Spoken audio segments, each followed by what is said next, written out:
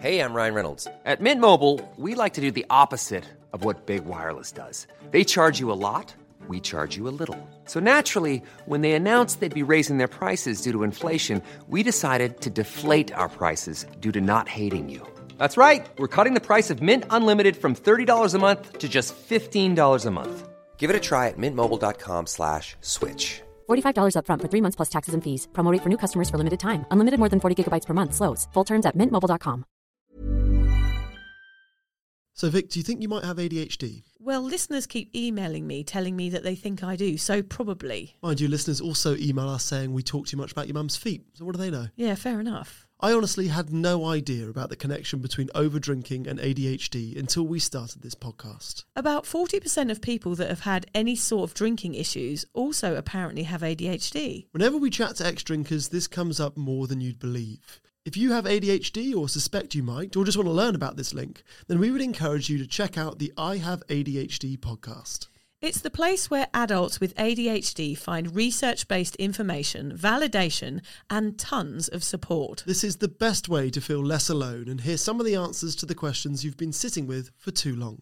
You'll hear detailed descriptions of what it means to have ADHD and enjoy interviews with the foremost experts in the industry so that you don't have to read those ADHD books that are collecting dust on your shelf. Yeah. Listen to the I Have ADHD podcast and learn how ADHD affects every aspect of your life, from the boardroom to the bedroom. In the podcast, you'll also hear about their ADHD coaching program, which is called Focused. Focused is made up of 3 pillars: courses, coaching, and community. It is designed to help you build your own self-improvement program and is perfect for the ADHD brain. And you can get $50 off the course just by using the code SOBER, SOBER. So if you're tired of feeling stuck and don't know where to start, listen to the I Have ADHD podcast. The kettle's boiled, Vic. Great. Perfect timing. Just a dash of milk for me, please, mate.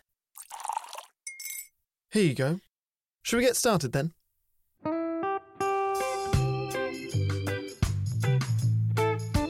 Have you ever woken up on a Sunday morning and said, I'm never drinking again, and then found yourself waving $50 at a barman by happy hour? Are you wondering why everyone else can stop at 1 while you head to a dodgy after-party with a weird bloke called Disco Dave? If so, it might be time to take a deeper look at your relationship with your reliable social crutch, alcohol. On each episode, we'll investigate our own dysfunctional dealings with booze and find out if it's possible to stop this deeply ingrained habit before things get too messy. Yep, we're going to open up a shame shed of humiliating drinking stories to help you understand why waking up from a booze coma each weekend with a kebab sticking out of your top pocket might actually be negatively impacting your health. Hamish and I are here to delve into what it's like being sober, an unwanted warts and all look into why giving up those cheeky pints or putting down those mummy wines will make you feel happier, help your anxiety and mental health, and turn you into the most sparkly, authentic version of you. Won't that mean I become boring though, Vic? Well, Hamish, we'll just have to wait and see. I'm Victoria Vanstone. I'm Hamish Adams-Cairns. And this is Sober Awkward.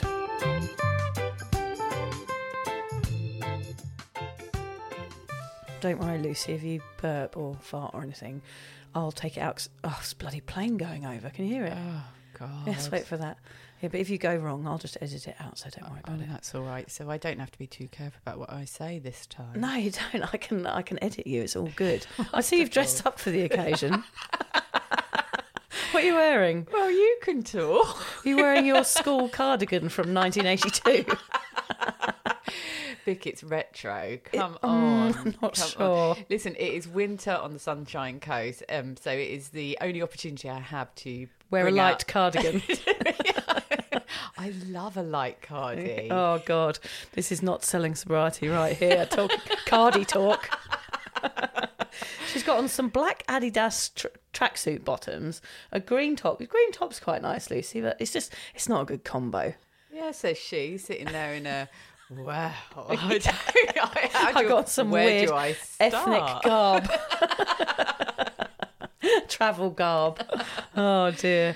Oh, we should start then, shouldn't we? Let's start. Yeah, right, let's go. Alan was just telling me how excited he is to have you back in the studio.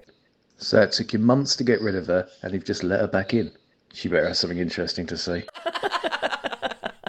Welcome. Yeah, thank you. Good to see you're going up in the world, Yeah. with not only with your dresses, but also with your podcast location. Yeah. A little bit worried about the old pissy mattress, because I seem to remember there being one in the last studio. Is that sort of a compulsory requirement of the Sober Awkward podcast? You have to have a pissy mattress. Yeah, the pissy mattresses change, and I have to have one nearby. I've got used to the stench. I have to say, I feel quite comfortable with it. Yeah, it's comforting. It's a comforting smell, isn't it? Is. Maybe it's all those years of waking up having pissed yourself in the night when you've been drinking. Yeah, probably. It's a kind of, gives me nice, warm flashbacks. I can't believe you're here. Why did you want to re-enter the world of awkward again, Lucy? Was there something you needed to get out? I came to the live podcast that you and Hamish did, which was excellent. Yes. I have to say. And the lights were really bright that night, which I was really worried about, but I could see both your shining faces smiling up at me, and it did give me a lot of confidence, so I appreciate that. Both of them, had you had a drink? Yeah. You seemed double. You and your daughter, you knob. Both your faces. Yeah, look, well, that was quite a game changer for me coming to watch that, because obviously I'd been following the podcast and always catching up with Vic and socially. So I knew how it was all going, but coming along to the live one really reminded me what it was all about and how much it helped people. I mean, you had a full house, didn't you? Yeah, we had a full house. Really good We sold evening. out within 2 weeks, so we're going to do bigger venues coming up, so stay tuned for that. Yeah, well, it was excellent. And Hamish sort of stood up and talked a bit about the podcast, and he said the reason he was there was because I'd said everything I had to say about sobriety, which is exactly the reason that I had stopped talking on the podcast, and I didn't want sobriety to define me. But it was also relevant because, yes, I had said everything I wanted to say on the podcast, but now I've got a little bit more. Hooray, we're so excited. I just realised the value of sharing. Quite a few people came up to me that night and thanked me for sharing my story and saying how they resonated Pass the bucket. with me. And, you know, suddenly think, oh, God, I was actually doing some good. And I wonder if by sharing stories about sober dating, I can help other people. I'm sure I can. I'm sure there's lots of sober people out there who are hesitant to date. But the other reason I wanted to just put it out there, Vic, is that, as you said, I brought my daughter along, my 17-year-old daughter, to that live session, and I thought she might find it a bit boring, and she was sort of wriggling around in her seat while you were talking. But when it finished, she just said it blew her mind, and she went off straight away to phone her sister, who's now living in the UK, to tell her all about it. She started listening to the podcast, as has her friends at school. One of her schoolmates came around and said, love the podcast, Lucy. Funny, isn't it? But more importantly than that, the Saturday night after the live recording, she came home from a party early. And she said, the reason I've come home is after listening to the podcast. She said, me and my mates were just sitting on a curb at 11 o'clock at night. One of them was really drunk and argumentative, had made the other one cry. And she just thought, what am I doing here? God, that's and incredible. She came home and she said, I wouldn't have done it if I hadn't listened to the podcast. So I realised the power behind it. Yeah, I mean, that's incredible. I'm chuffed to hear that, actually, because to know that somebody of her age can tune into this message as well, I mean, there's nothing better. That is preventative medicine right there, isn't it? Well, it is. And as you know, I've been nagging at you, and I'll continue to do so, because I think you need to spread this word, this message to younger kids, teenagers who are starting to drink, because you're obviously going in at the right angle, because she loved it. I'm not sure the 17-year-old kids want to know about my promiscuity. Well, I blow my finger off. But they'll just look at your story and think, I don't want to end up like her. That's basically the reason for my existence on earth, isn't it? Don't be like her. She's a right old mess. Oh, God, so good. So what's the reason why you're here then, Lucy Lou? Well, today I want to have a chat with Vic about getting back out there. As you all know, I became the sober hermit when I gave up drinking. But recently, I've taken the world by the balls, quite literally, and I've joined Tinder.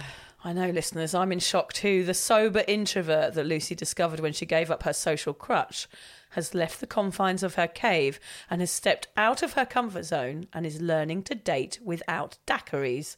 Sorry, that was the only D booze that I could come up with. I can't think of any other ones. I can't think of any others because we've been out of the booze scene too long. I would have listed them a few years ago. We don't know our booze alphabet as well as we used to.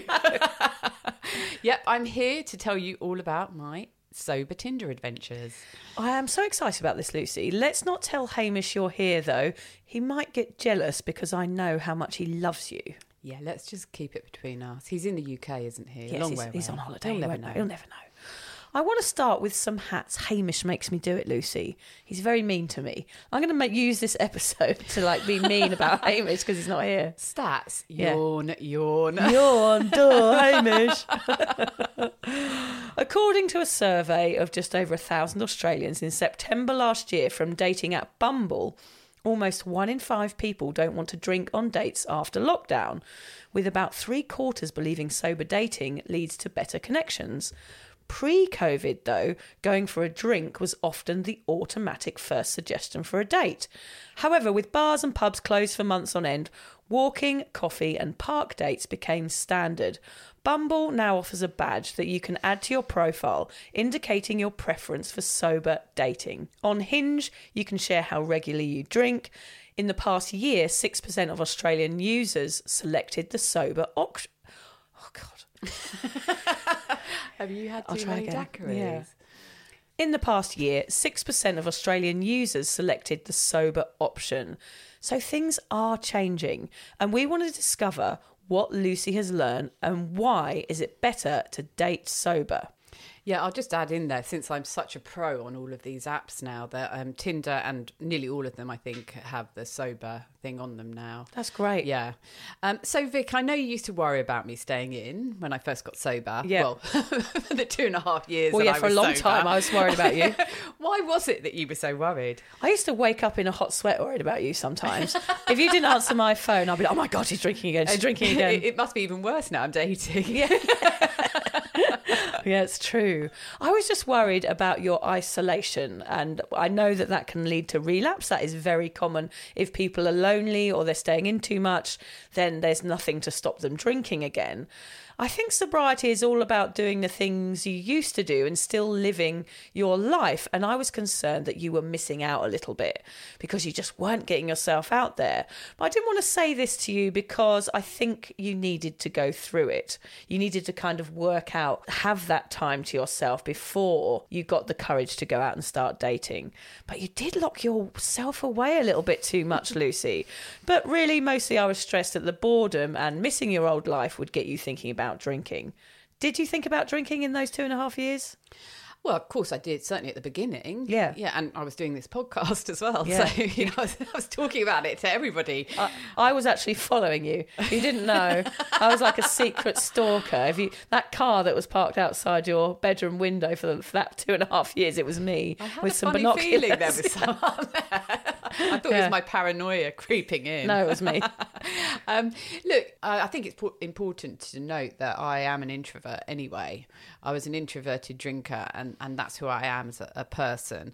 So staying at home was quite a normal thing for me. Yes, it did get worse when I stopped drinking. But for me, home was a safe place, and it was a place that was free from alcohol and free from any of the urges to drink. So I didn't worry about it. It was the outside world and the people in it that were a threat to my drinking. Especially that one that was sat outside your bedroom window. Yeah. That was the reason I didn't go out. Hello? I was like, there's someone out there. Hello, it's me. I was just calling, doing crank calls. Hello, my name is Norman. I was just wondering if you're planning on going out tonight. And you wonder why I didn't go out. Yeah. It was all your fault. I was aware, certainly, probably coming into year 2, that I was sort of cheating sobriety because I wasn't living normally while I was sober, and it wasn't sustainable. And that's really what this whole podcast is about. It's not about forcing people to be sober, and it's not necessarily about giving people 100 tips to be sober. It's about saying, we want you to be sober and to go through the awkwardness and to live a really good life in sobriety. And I realised I actually wasn't doing that. I was very happy with my life, but it was very, very, I was going to say dull, because it wasn't dull. It was very cleansed, very clean, very regimented, very normal. I am someone who does like a bit of excitement. Yeah. And I was getting to the point where I was missing that. It just wasn't sustainable, you staying in like that. I think that's exactly what I was worried about. I was like, this is not sustainable. She cannot stay in forever and hide. She can't. She's got to get back out there at some stage. And I just didn't know whether it was going to happen or not. But I think, as you said, like maybe you needed that time to work up to what you're doing now, which I think is amazing. So you went to England, I remember, and you saw some friends, you went out and you went to the ABBA concert, which was amazing, and you started to crave a bit of a social life again. Is that right? Yeah, I did. Well, I went travelling with my two daughters, 17 and 19, and my elder daughter's boyfriend. So it was myself and 3 teens. And we went across America. We did New York, LA, Hawaii. We did London. But yeah, during that time, of course, you have to get out. You can't stay in your Airbnb the whole time. You've got to go out and enjoy life. And there were things to do in New York where lots of people were drinking, restaurants where people, the wait staff would get up and start singing Broadway. Amazing. And some of the biggest Christmas drag shows in London, and my family were drinking and I wasn't. So that was something that really put me out of my comfort zone and things that I would never have done while I was here in my house in Australia. So yeah, it did get me thinking. And it made me realise I can do this. Some of it was a little bit hard, but mostly it was really enjoyable going out and doing all of these things when I was sober.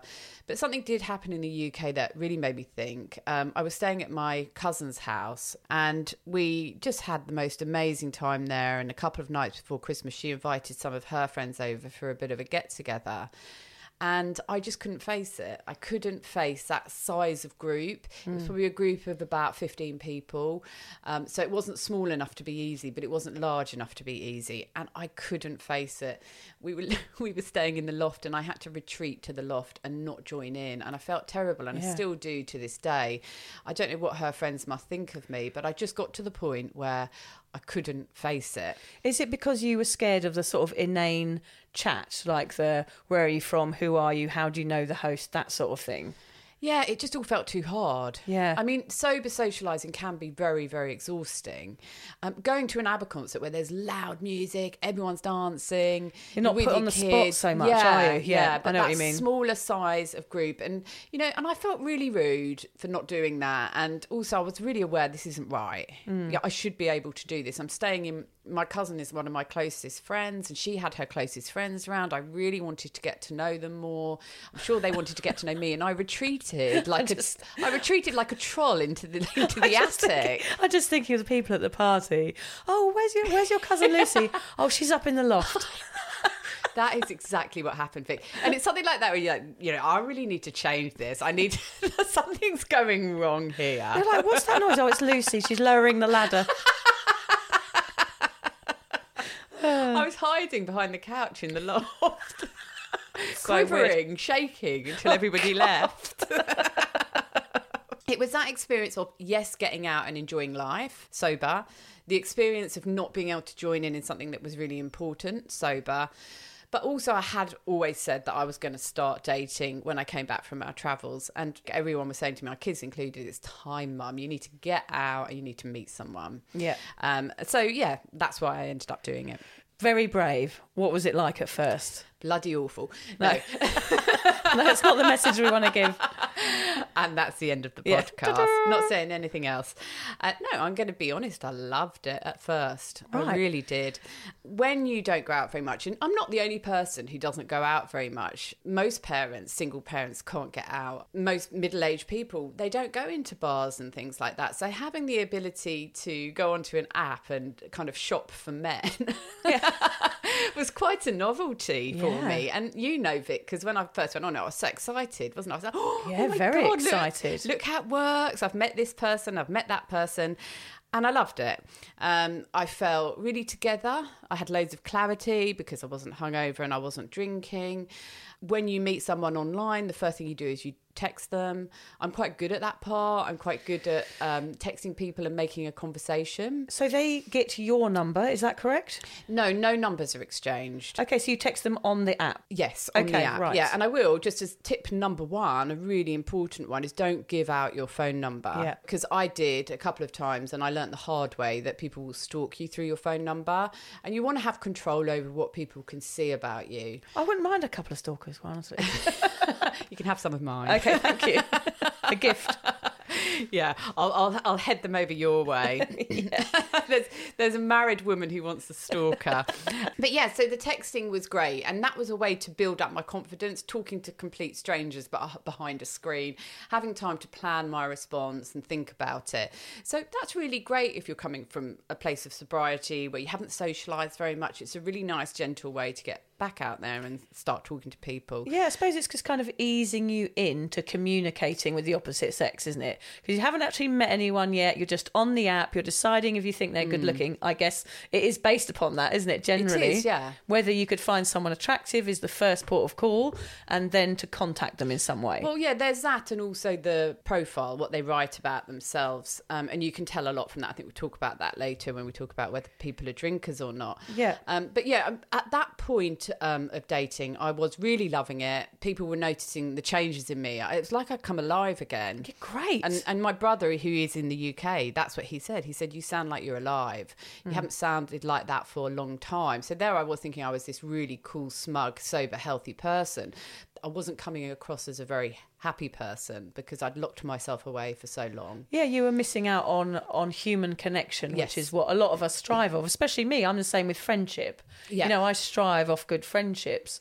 And for you, being a single mum, it's obvious that you're getting some attention for the first time. It's going to make you feel good. It does. Yeah. Absolutely, yeah. How long did it take before you met someone? Any woman online will tell you that it doesn't take long to meet someone online. Right. So if you are a woman going to date online and you get loads and loads of responses, that's quite normal, because I was like, oh my God, I'm really, really popular. Look at me go. And then I realised that most women do. And in fact, tip number 2, I use the incognito option on Tinder, which they do have the same on Bumble and Hinge and most of the big apps. But what that means is that unless I like someone, no one can see me. Okay. If you take off the incognito option, you will get hounded Okay. by anyone. They will contact anyone. And my friend actually had the incognito on her phone, and her subscription ran out when she was on a flight on the way to Sydney.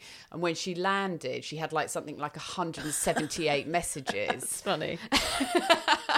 So yeah, but also having incognito or whatever it might be called on the app you're on does give you a sense of privacy, and I think you do want that. You know, I'd been tucked away in my house for ages. I wasn't ready to be exposed to everybody, and I didn't want my ex-husband to see me on there, or his mates, or people I'd worked with. I felt uncomfortable. It's about safety as well a lot of the time with this, isn't it? It's like, this is a new way of dating, and dating can be risky even in real life without any online stuff. It was very risky when I was young because I didn't know what I was doing. I was in a blackout. So it's the same thing, isn't it? It's still risky online, and you've got to take caution. And the biggest thing you can do, another tip, is do it sober. Yeah. That's how you keep safe. Yeah, you take that consent issue out of the equation. Yeah. But yeah, in answer to your question, Vic, I met someone, I think within about the first week, physically met someone. Yeah, God, that's so brave. You'd be like, oh, he looks all right. I'm having him. I'm going to go for it. I'm going to do this. Yeah, God, I really am impressed. Did you specify that you were looking for someone that didn't drink? I didn't. Like you were saying, there are options on the apps now where you can say that you're sober, you can say you drink rarely, special occasions only, drink in the weekend only. Of course, everyone probably lies.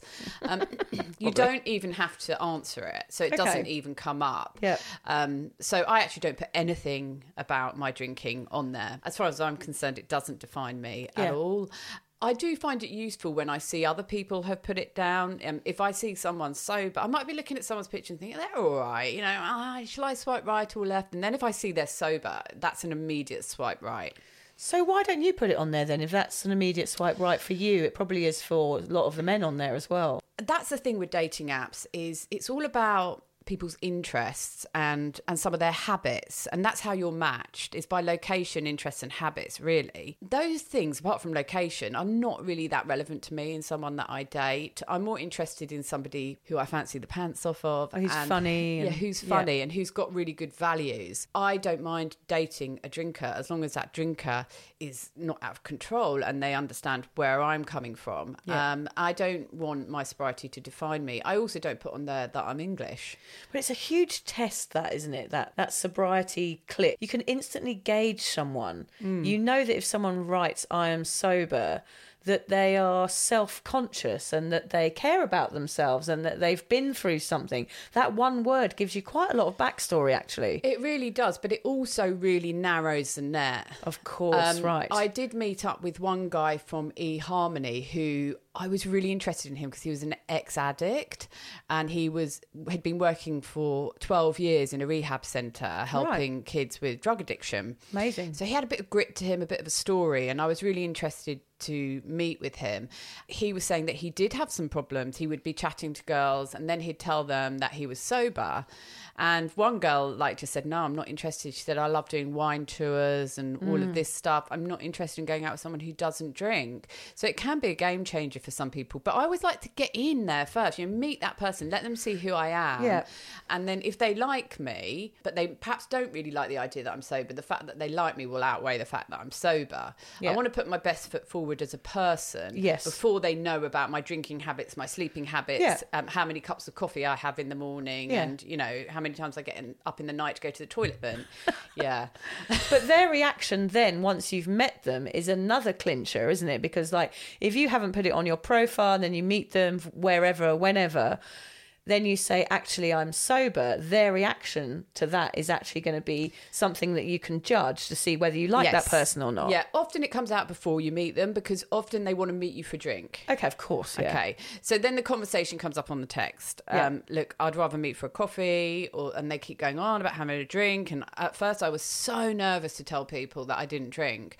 I was terrified. I thought, I'm just going to put everyone off. That's what I always think. And that was what we talked about in our very first podcast, Vic. We talked about how we didn't believe people would like us when we were sober. They don't. No one likes me.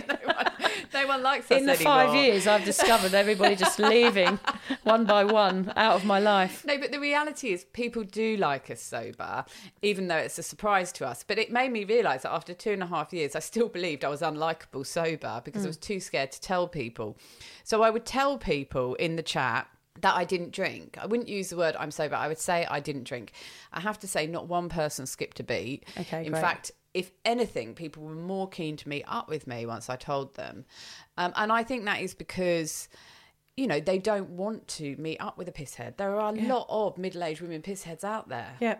And they quite like the idea that I've got my act together and I don't drink.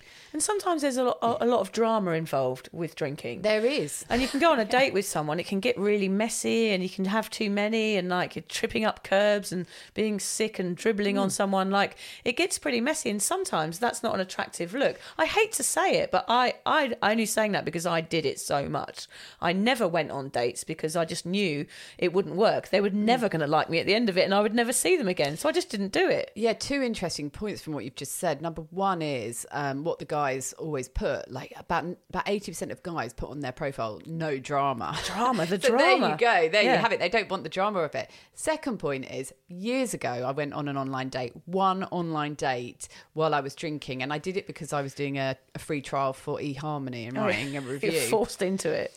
I went on this date and I had 3 glasses of wine and a Valium before I went. God.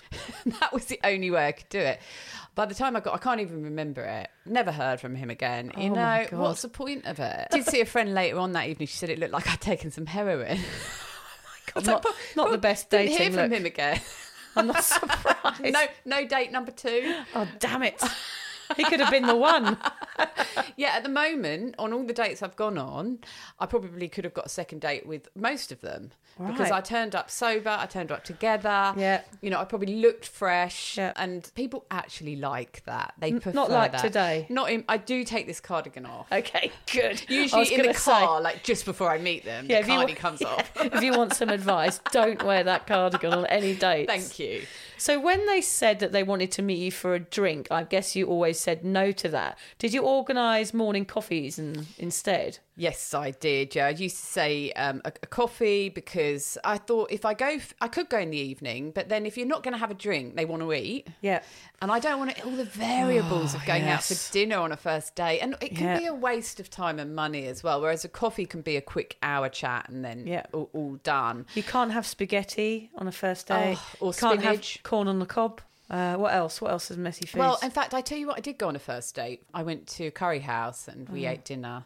Yeah. And I told the guys I'm really, really nervous about this. And he was lovely. He was so nice. And he's actually someone I've stayed friends with. He was the first person I met on Tinder. But going for a curry, though, did you have to undo the top of your trousers to let your gut hang out? No. That's what I have to do when I go for a curry. Quietly under the table where Too many nans. see. Just let a bit of air out of the bottom hole to release some space. Too many keema nans. Going for a curry is not a good idea, actually. It was actually fine, and it really helped me get me sort of out of my comfort zone. And I was lucky that he was a lovely guy. Oh, but this guy was really nice, and he just drank water with me, and he knew how nervous I was, and he knew I didn't really want to go on the dinner, but he'd forced it. And I'm glad that he did, because, it was like another score on the scoreboard of getting out there. I've just seen one of your notes. It says donate blood. I had to pause for a second there because I'm like, what has that got to do with sober dating? Yeah. When I started to get into it, I was talking to this guy on Tinder, and there was a picture of him with what looked like he was having his blood pressure taken. So I questioned him. Was that his profile picture? Well, no, it wasn't his profile. But I thought, he looks like he's ill. He's a vampire. Why has he put that on there? So I questioned him, and he said, "Oh no, I'm having blood taken." And he goes, "Well, perhaps I should take that picture off. Does it make me look like I'm ill?" And I said, "Yeah, you probably should take that down." Yeah. Anyway, we started talking about giving blood, and because we're from the UK, Vic, we couldn't give blood over here because of mad cow disease. That is so true. That is true. Lots of opportunities to have a joke there. Yeah. But yeah, now we can, and I didn't realise, and it was through the chat with this guy that he said, no, we can give blood now. So we did arrange to go on a first date to give blood. That is the weirdest thing I've ever heard. And that was how confident I got. It turned out I couldn't give blood because I'd been in Thailand. Oh, okay. And I had to wait another month or so, and we didn't want to wait that long for our first date. But, I was happy to go and donate blood on the first date. And when you give blood, you have to answer quite a few personal questions. Right. Together with you? Well, I don't know him? whether it would have been together or not, but the thought of even going on a date. I mean, when my very first date I went on, I was so nervous, my lips were shaking. Oh, I couldn't sleep the night before. I couldn't sleep. I was so nervous. Awful. So when you don't sleep, do you get anxiety? I know we're the same in that way. Yeah. Like if I have, like last night when Lucy arrived, I was like, oh my God, I haven't slept. I just feel anxious all day, and I just desperately want to go to sleep. But then when I go to sleep, I can't because I'm anxious. Exactly. It's just this vicious circle. I know we're similar like that. Well, that's how I ended up when I was dating. I mean, you have to remember that I hadn't socialised sober since I was 14. I'd used alcohol, even with my close friends. So this was huge, going out with people I didn't even know, and doing it sober. So it was terrifying. My lips were shaking. My really good friend James, by the way, James is single and he's very hot. He wanted me to mention that on this podcast. He's training to be a counsellor, and he would talk me through every day. Like, I'd have my headphones in up until 30 seconds before I met the guy. James would be talking me through it. Okay, excellent. You need someone like that, a cheerleader. He was excellent. And then straight on the phone to him afterwards. And he was really good because he was like, look, it doesn't matter about whether you like him or not. The fact is you're getting out there and you're facing your fears, and that's a win. Yeah. So he was really good. But yeah, I mean, I couldn't sleep for about the first 3 weeks of dating, to the point where I had to go see the doctor.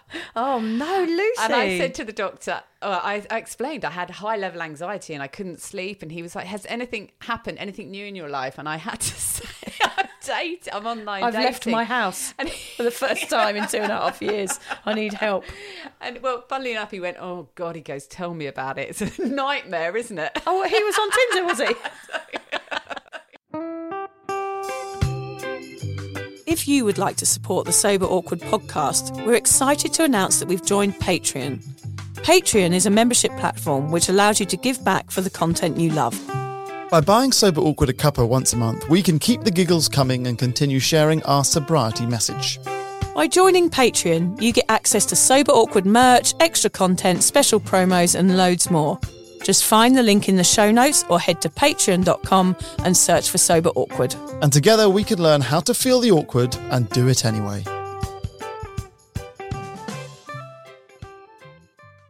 I'm making it sound like it was easy and fun, and it was to a point, but it was also very, very terrifying and very and triggery hard. as well, because it's that comfort zone thing, isn't it? It's like, feel the awkward and do it anyway. It's classic. Yeah. It's like, you've got to do is. it. It's not going to be easy, but the more you do it, the easier it will be. Yeah, exactly. And I mean, 2 weekends ago, I did 3 dates in one day, 2 at the same venue. Would have gone on a 4th, but he cancelled because the surf was up. 4 dates in one day. Don't you remember that guy dumped me when I lived in Sydney? He dumped me because he said, Vic, I can't surf the city beaches. We were living in Sydney at the time. It's like you have to understand if you're dating in Australia on the coast that the surf will always come before you. Yeah, the surf. Oh, gosh, it's a sign now. At least you know earlier on that they're always going to choose the waves over you. If someone had said that to me at the beginning of my online dating adventure, I would have been really hurt. Yeah. But now I find it really funny. And I will phone up and tell friends or message them, say, some guys just cancelled our date because the surf's up. You know what? If I can just make a few mates laugh about my experiences, then it's been worth it. That's how I see it now. Yeah. 3 dates, 4 dates nearly in one weekend. Yeah. That is incredible. No second dates. No second dates, no. It's still good experience, though. That's what it's all about, though, isn't it? I just do it now without thinking. I will tell you, I don't feel nervous, but I do feel a little bit awkward. Okay, that's okay.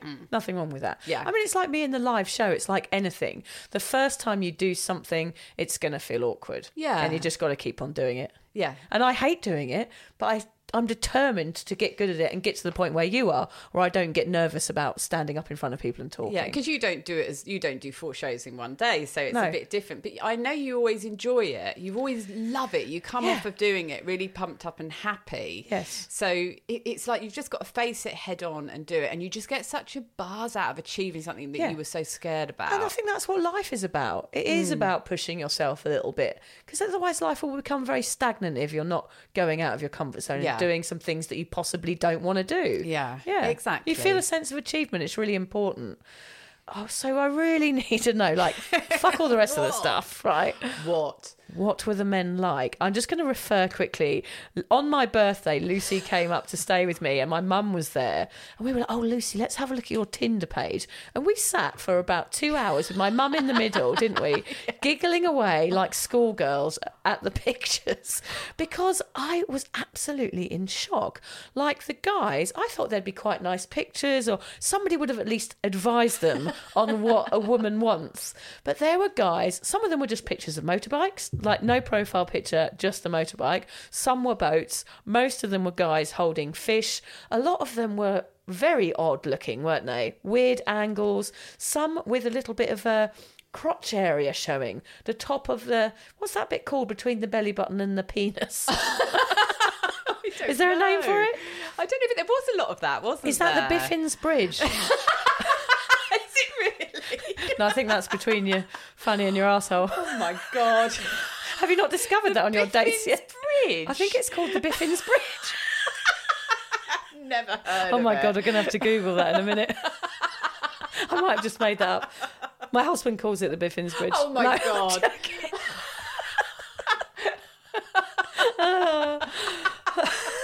She's gone. She's gone to the other side. Oh no. Let's move along from that. But what I will say is that we laughed all afternoon because some of the people on there were quite questionable, I must say, Lucy.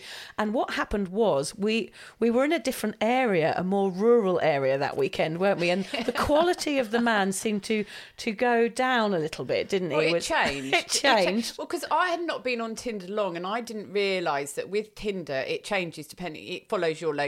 So I was probably about 100 kilometres. Yeah, not far, not that far. And so instead of my normal area with the standard surfy guys, which I see all the time, the guys who love the surf because I live by the beach.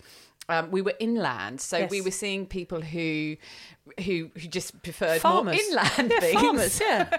But it's really interesting what you say about their pictures, and they don't take the most flattering pictures of themselves. Not like, because my friend James, who I don't know if I mentioned, but he's single and he's really hot. God, James, come on, you're getting a bit too much outage here.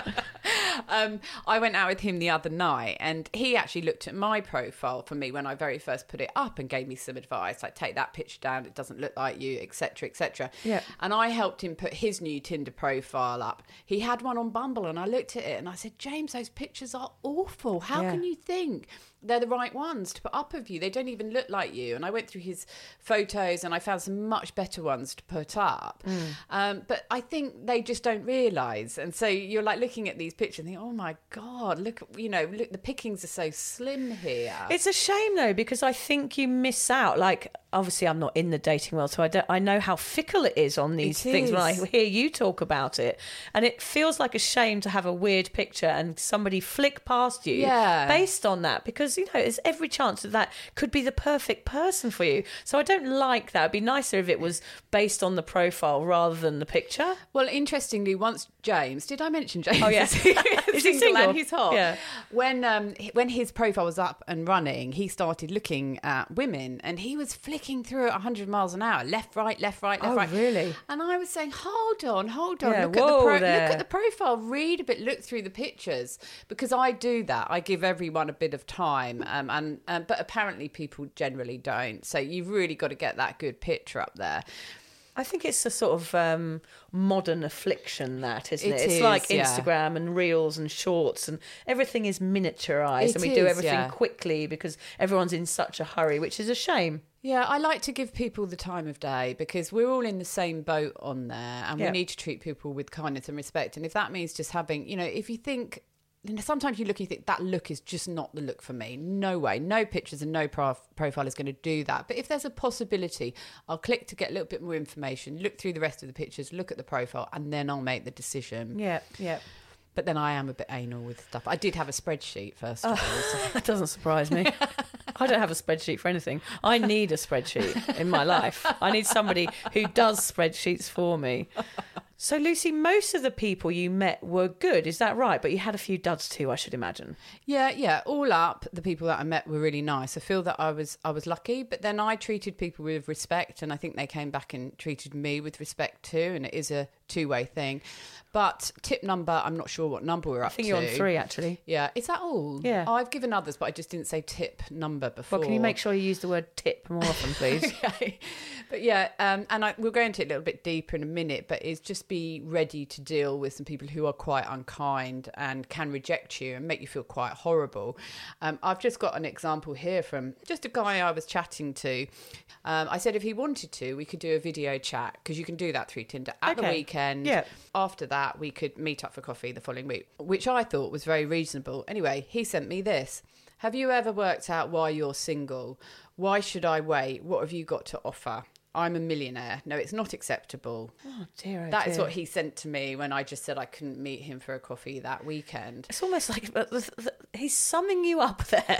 Oh, there's so much in that I want to tear apart. Yeah. So he thinks because he's a millionaire, which of course he is not. No, he works at the local hospital. Oh, did you? I doubt it. When that message hit me, I just literally laughed. Yeah. Because that was the stage I was at. I've had a few things like that happen to me now, and I've learned how to deal with them. But if that were to happen to you early on in your dating adventures when you're sober, it can make you feel quite horrible. Yeah, so what you've got to decide before you get out there and start dating is, can I deal with the dickheads? Okay. And can I deal with them without a drink? Well, exactly, because it does happen. You have a few dates with someone, you might like someone, it goes good for a bit, you have fantasies about a life with that person, and then it can go wrong. What happens with sobriety when you feel rejected or heartbroken? Look, this is the main reason I wanted to come on here today. Tip number 4. 5? 4? No, 4, just had 3 not long ago. Come on. All right, okay. I did get my heart broken. Maybe not heartbroken, my heart cracked. Okay, slightly. got a little bit hurt. Hairline fracture. Okay, hairline fracture's not too Hairline bad. fracture, Yeah. but a sober one was very difficult to deal with. Vic actually asked me to come on here about a month ago to talk about online dating, and I was too upset by my experience. I couldn't do it. I've managed to deal with everything that comes with online dating, like rudeness, rejection, embarrassment, awkwardness. What I wasn't ready for and what I hadn't even thought about was, what if somebody hurts me? Gosh, yeah, that's a whole different ball game, isn't it? Yeah, I didn't even consider it. It's like when you have kids, but you don't think they're going to grow up and be teenagers. Yeah, or leave home, ever. Yeah. I just didn't think that far forward. And it did. It happened to me. And I met a guy and I honestly believed that he was the one. It only went on for about 3 weeks. We had a few dates. He didn't feel the same about me. And I felt really blindsided and confused and really hurt and didn't understand what it was about me that he didn't like. And I still don't understand it. I think that's funny how women, or I'm not sure anyone, when they're rejected, they automatically blame themselves. So straight away there, you've gone, what's wrong with me? And perhaps there's nothing wrong with you, Lucy. It just wasn't right. And that's where everything gets confusing and you feel hurt. You're like, I'm not good enough. And all these feelings of self-doubt bubble away with inside you and sort of come to the surface. And that makes you feel like you're so vulnerable. Yeah. And I can't go through this again. What it does is it brings up a lot of those feelings, ones that you've just mentioned, that we used to drink to drown out. Totally. And it's just brought everything back to the surface. And the first thing you want to do is reach for a drink. And never in we say 2.5 years, but I'm coming up for 3 years now of sobriety, have I wanted to pick up a drink as much as I did then, because I just wanted a temporary relief from feeling like total and utter shit. Yeah. And that was scary. It's a wobble. It's a wobble. It was the biggest wobble I've had so far. And because I just wasn't expecting it. I wasn't expecting to meet someone who I fell for that quickly. I wasn't expecting to be rejected by this person because I really believed that we were getting on really well. And when it happened, it just knocked me. So I guess to anybody listening, think forward, play the tape forward, as Vic would say. Yeah. And, you know, when we think of online dating, we think of Tinder, we think of swiping right, we think of the embarrassment of going on the first date, but we don't tend to think about what can happen if we meet someone and it doesn't go as we want it to. And we were laughing that day when I was with my mum. Like, we were finding it funny and fun, and that's what I think of it. I think, go online dating, it'll be funny. But again, with you, I haven't really thought about it deeply to the point where, of course, it's like any relationship. You can fall for someone and it's not reciprocated, and then that leaves you in a different state of mind than when you went in there, and that changes you, and it is very, very risky to your sobriety. It is, because you go into it with an open heart. It's weird because a lot of people who get sober feel like we do, and we talk about going back to being a blank canvas and building ourselves up from scratch. And with that comes a sense of purity and innocence, even though we've still got our past hurts and our past heartaches, and we remember them all, but we're kind of fresh and we're new. It's almost as if we haven't experienced love before, although we have, but not in this new form that we've created of ourselves. And also we would have drank through the rejection. So that's the difference, isn't it? We would not have processed it. And what you were put in a position was where you had to process the pain rather than reach for a drink. And that was difficult. It was almost impossible. But by not drinking and dealing with the reality, I was able to see it for what it was, and I was able to move forward with it. I kind of learned a lot from it. Probably the biggest lesson of sobriety. Yeah. I've learned that if I face it head on, however shit it feels, I'll come out the other side in the right place and not the wrong place. And I can, with the right lessons and not the wrong lessons. Like when you drink through it, you don't learn anything. You just feel like you're just numbing it out and you're still feeling shit. But I feel all right about it now. I do feel hurt by it and still a bit confused by it. And I put my guard up a little bit more for the next one. But he showed you his true colours early on. And it's like, it's quite good. You know, he didn't want to be part of that relationship for some reason. But at least you found out early and you were able to deal with it. I guess it's a bit like grief, isn't it? The process of grieving someone. You have to go through that somewhat when you're dealing with these situations. And it is hard and confronting. But once you pop out the other end, you're like, oh, right, what next? What now? Exactly, yeah. I mean, you know, he's probably done me a favour, sort of finishing it early, like you said. But that's the risk you take. In early sobriety, dating can be a bad idea. We're not saying don't do it for a year like they do at AA. I think that's perhaps a little bit unrealistic. But what we are saying is take care of your sobriety first. I'm sorry, Lucy, but I think we have to have a little chat about sober sex. Heartache aside. What was it like? You've been desperate to get me to talk about sober sex. Well, I just know you don't want to talk about it. So I've managed to get away with it for so long because I hadn't had it. Yeah, I know. So now I know she has. But I have to say, she came round one day with her little eyes sparkling. I was like, you've done it, haven't you? You've played hide the sausage with someone on Tinder. I just know it. Yeah, tell us about it. Was it awkward? No.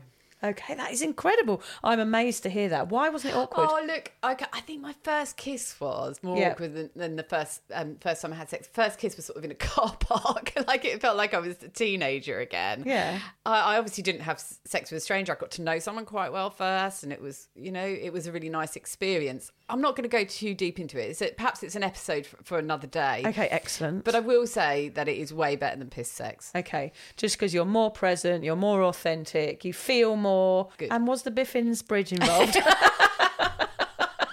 Well, I didn't know anything about it at the time. I was completely oblivious to the Biffins Bridge. I think it's something you may want to introduce on your next date. Tip number 6. Yeah, add it to your profile. Where do you live? Biffins Bridge. I've been living vicariously through Lucy's dating stories, and I can't believe how far she's come. And yes, she has given me a few good stories on the way. From not leaving her house for days at a time to meeting 3 strangers in one day. It's quite incredible. For Lucy, online dating is a bit like fishing. A fish is a bonus. It's true, isn't it? I'd love to see Lucy find the perfect partner, but seeing her join society and grapple her biggest fears is enough for now. If you feel, like Lucy did 6 months ago, that sober dating was an impossibility, know that this could change and that dating could change you. Biggest warning. Make sure you're ready. Go through the scenarios, remind yourself what it feels like to be rejected, and decide if you can do it without drinking. Remember, you can always delete the app, as I have done once already, and take a break. But don't even try it if you're not feeling strong, confident, and ready to deal with having some shit thrown at you. Oh dear. But shit, some people might like having shit thrown at them. Maybe. Might be a thing. Something to do with the Biffins Bridge. Oh, God. I love this intellectual podcast. Oh, when you meet people, be proud of your sobriety. In Lucy's experience, no one really gives a shit whether you're sober or not. If anything, they're relieved to be chatting to a potential partner who doesn't drink. No one wants to date a pisshead, and they'll always have a designated driver. Remember that your sobriety is fucking cool. Yeah. Yeah, baby. Yeah. Learn to recognise the signs of potential partners' drinking habits. I've always been drawn to drinkers, and I still am, but I know they're bad for me. And if I fell in love with a big drinker, I might be inclined to follow suit. Know your triggers. If you're falling in step with a drinker, turn and run as fast as you can without looking back. Find safety in a non-drinker, someone who rarely drinks, or a person who gives a shit about your sobriety and curbs their own habits. Yeah, such good advice, Lucy. As much as Lucy has been providing her friends and family with hilarious dating stories, I do remember one you told me about you doing the whole date with your flies undone. Oh, yes. That was a classic. I know she really wants to meet that special someone. Being on Tinder is hard on anyone. Daily rejection and disappointment, highs and lows, and weird people infiltrating carefully stacked sober worlds. My advice to Lucy and to anyone sober dating is just to stay strong, know your worth, remember how far you've come already, and do not swipe right on the naked man with a pair of Australian flag budgie smugglers on his head. Which might sound like a joke, but that was on Tinder, wasn't it? It's actually not a joke, that bit. For me, sober dating has made the previous 2.5 years of my sobriety journey pale in significance. It is through this level of highly awkward socialising, that is everything I believed I couldn't do, that I've learned how to be sober and actually partake in society. If you feel you are only living a part life in your sobriety, I urge you to face your fears head on and overcome them, because that is how to truly live sober and not just be sober. So just before we go, Lucy, I just want to find out how many days sober you are now. 977. Oh, I can't believe it. So you're nearly on the 1,000 days. I know. Oh, do you remember when you used to always like show off and make me feel bad that you'd done 1,000 and I was on like day 2? Yes, yeah, I wasn't about 1,000 when you were on day 2. Funny, I'm nearly on 2,000 actually. Oh, yeah. Whatever. I've always got one up on you, haven't I? Talk to the hand. Yeah. What's the best thing about sobriety? Sum it up in 2 words. No hangovers. Oh, of course, yeah. What have you learnt about yourself? I can tell you what I've learnt about you. I think you are much stronger and much more resilient than you ever knew you were. Yeah, and I'm quite good at texting people on Tinder. Yeah, you're doing well on Tinder. Just the texting part, mind. Because you get funny, witty lines, do you? Yeah, I'm really good with the funny, witty text lines. In person, can't think of a thing to say. She is pretty dull, quite honestly. We want to give a huge shout out to our lovely Lucy for coming on and sharing all this insider information on the mysterious world of Tinder. I'm very unlikely to ever hit the sober dating scene, Lucy, but if I do, I will be coming to you for some top titties. Yeah, and I'm glad that miserable fuck Alan isn't here nowadays. You did well to get rid of him, Vic. I know. God, he outstayed his welcome a bit for a while there, didn't he? Whereas Hamish is the pole opposite. He's so friendly, so enjoyed Fatboy Slim with him. Great person to go sober raving with. He was, yeah. Although Alan and Hamish would make a nice couple. Oh, yeah, they would, wouldn't they? Bit chalk and cheese. Oh, yeah. Did you say cheese? I've got some gorgonzola in the fridge. Oh, have you? Oh, actually, bend over. I'll show you where your Biffin's Bridge is. Oh, thanks for listening, everybody.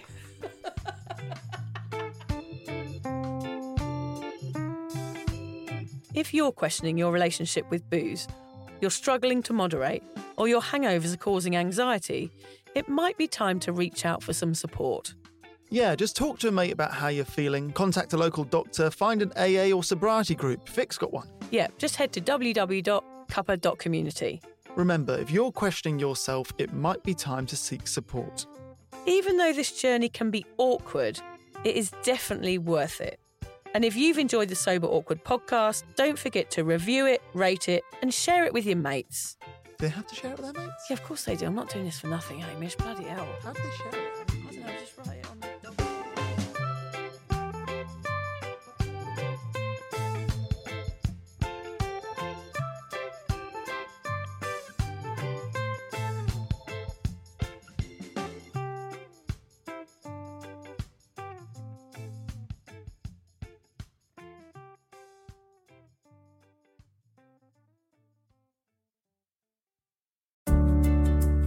Hi there.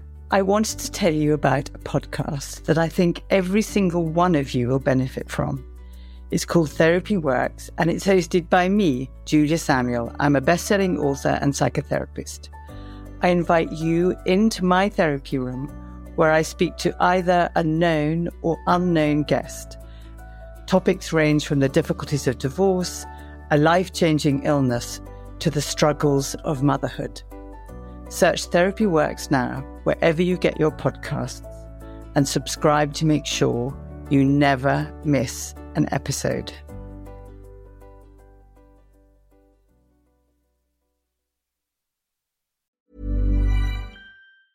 Ever catch yourself eating the same flavorless dinner 3 days in a row? Dreaming of something better? Well, HelloFresh is your guilt-free dream come true, baby. It's me, Keke Palmer. Let's wake up those taste buds with hot, juicy pecan-crusted chicken or garlic butter shrimp scampi. Hello Fresh. Stop dreaming of all the delicious possibilities and dig in at HelloFresh.com. Let's get this dinner party started. Planning for your next trip? Elevate your travel style with Quince. Quince has all the jet-setting essentials you'll want for your next getaway, like European linen, premium luggage options, buttery soft Italian leather bags, and so much more. And is all priced at 50 to 80% less than similar brands.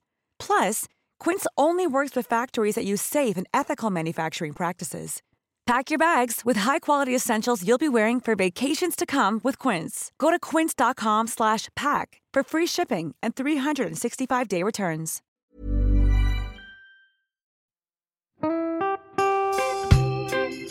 So, as you probably know, my comedy memoir, 1,000 Wasted Sundays, is officially out. All my magnificent fuck-uppery in one awkward hit. If you'd like to get your hands on a copy, it's now available from all good bookstores. We always say all good bookstores, don't we? Yeah. Are there bad No, bookstores? it's probably ones with moody sellers. Oh yeah, really Yeah. depressed librarian folk. Yes, Okay, yeah, good. yeah. So there are probably some, but we're only storing it in the good ones. It's only made it into the goodies. You can also get it from all good online retailers. The print version and ebook are out now, and the audiobook will be available in March. I've been writing my memoir for 5 years. It will make you laugh, cry and cringe, and hopefully inspire a few people to reconsider their relationship with booze. If you love the podcast, then I think you'll love the book, even if I do say so myself. Hamish has read it. What did you think? I feel like I know a little bit too much about you now, to be honest, Vic. Look, I really loved it. It was hilarious and surprisingly moving, but I feel like I've seen you naked in a literary sense. Yeah. Does that make sense? Yeah, that's worrying. Yeah. From an emotional point of view, seriously, it wobbled my teeny weeny wooden heart, Vic. Okay. My teeny little wooden heart. Well, his wooden heart is broken. Anyway, so if you do manage to get your filthy mitts on a copy, please do me a favour and head to goodreads.com and give me a review. Doing that will help me get it out there to those that need a bit of sober support. So there you have it. My story, unwanted warts and all. Come and get awkward with me. Not to be too demanding or anything, but seriously, go and buy it now. Yeah, go and buy it. Go and buy it right now. Yeah, don't just tell your friends, buy it, and then buy your friends one or two. Yeah, don't give them a copy, buy it, yeah. And you know what? Don't be careful where you store it. If you lose it, you can always buy another 5. Yeah, buy another one. Yeah.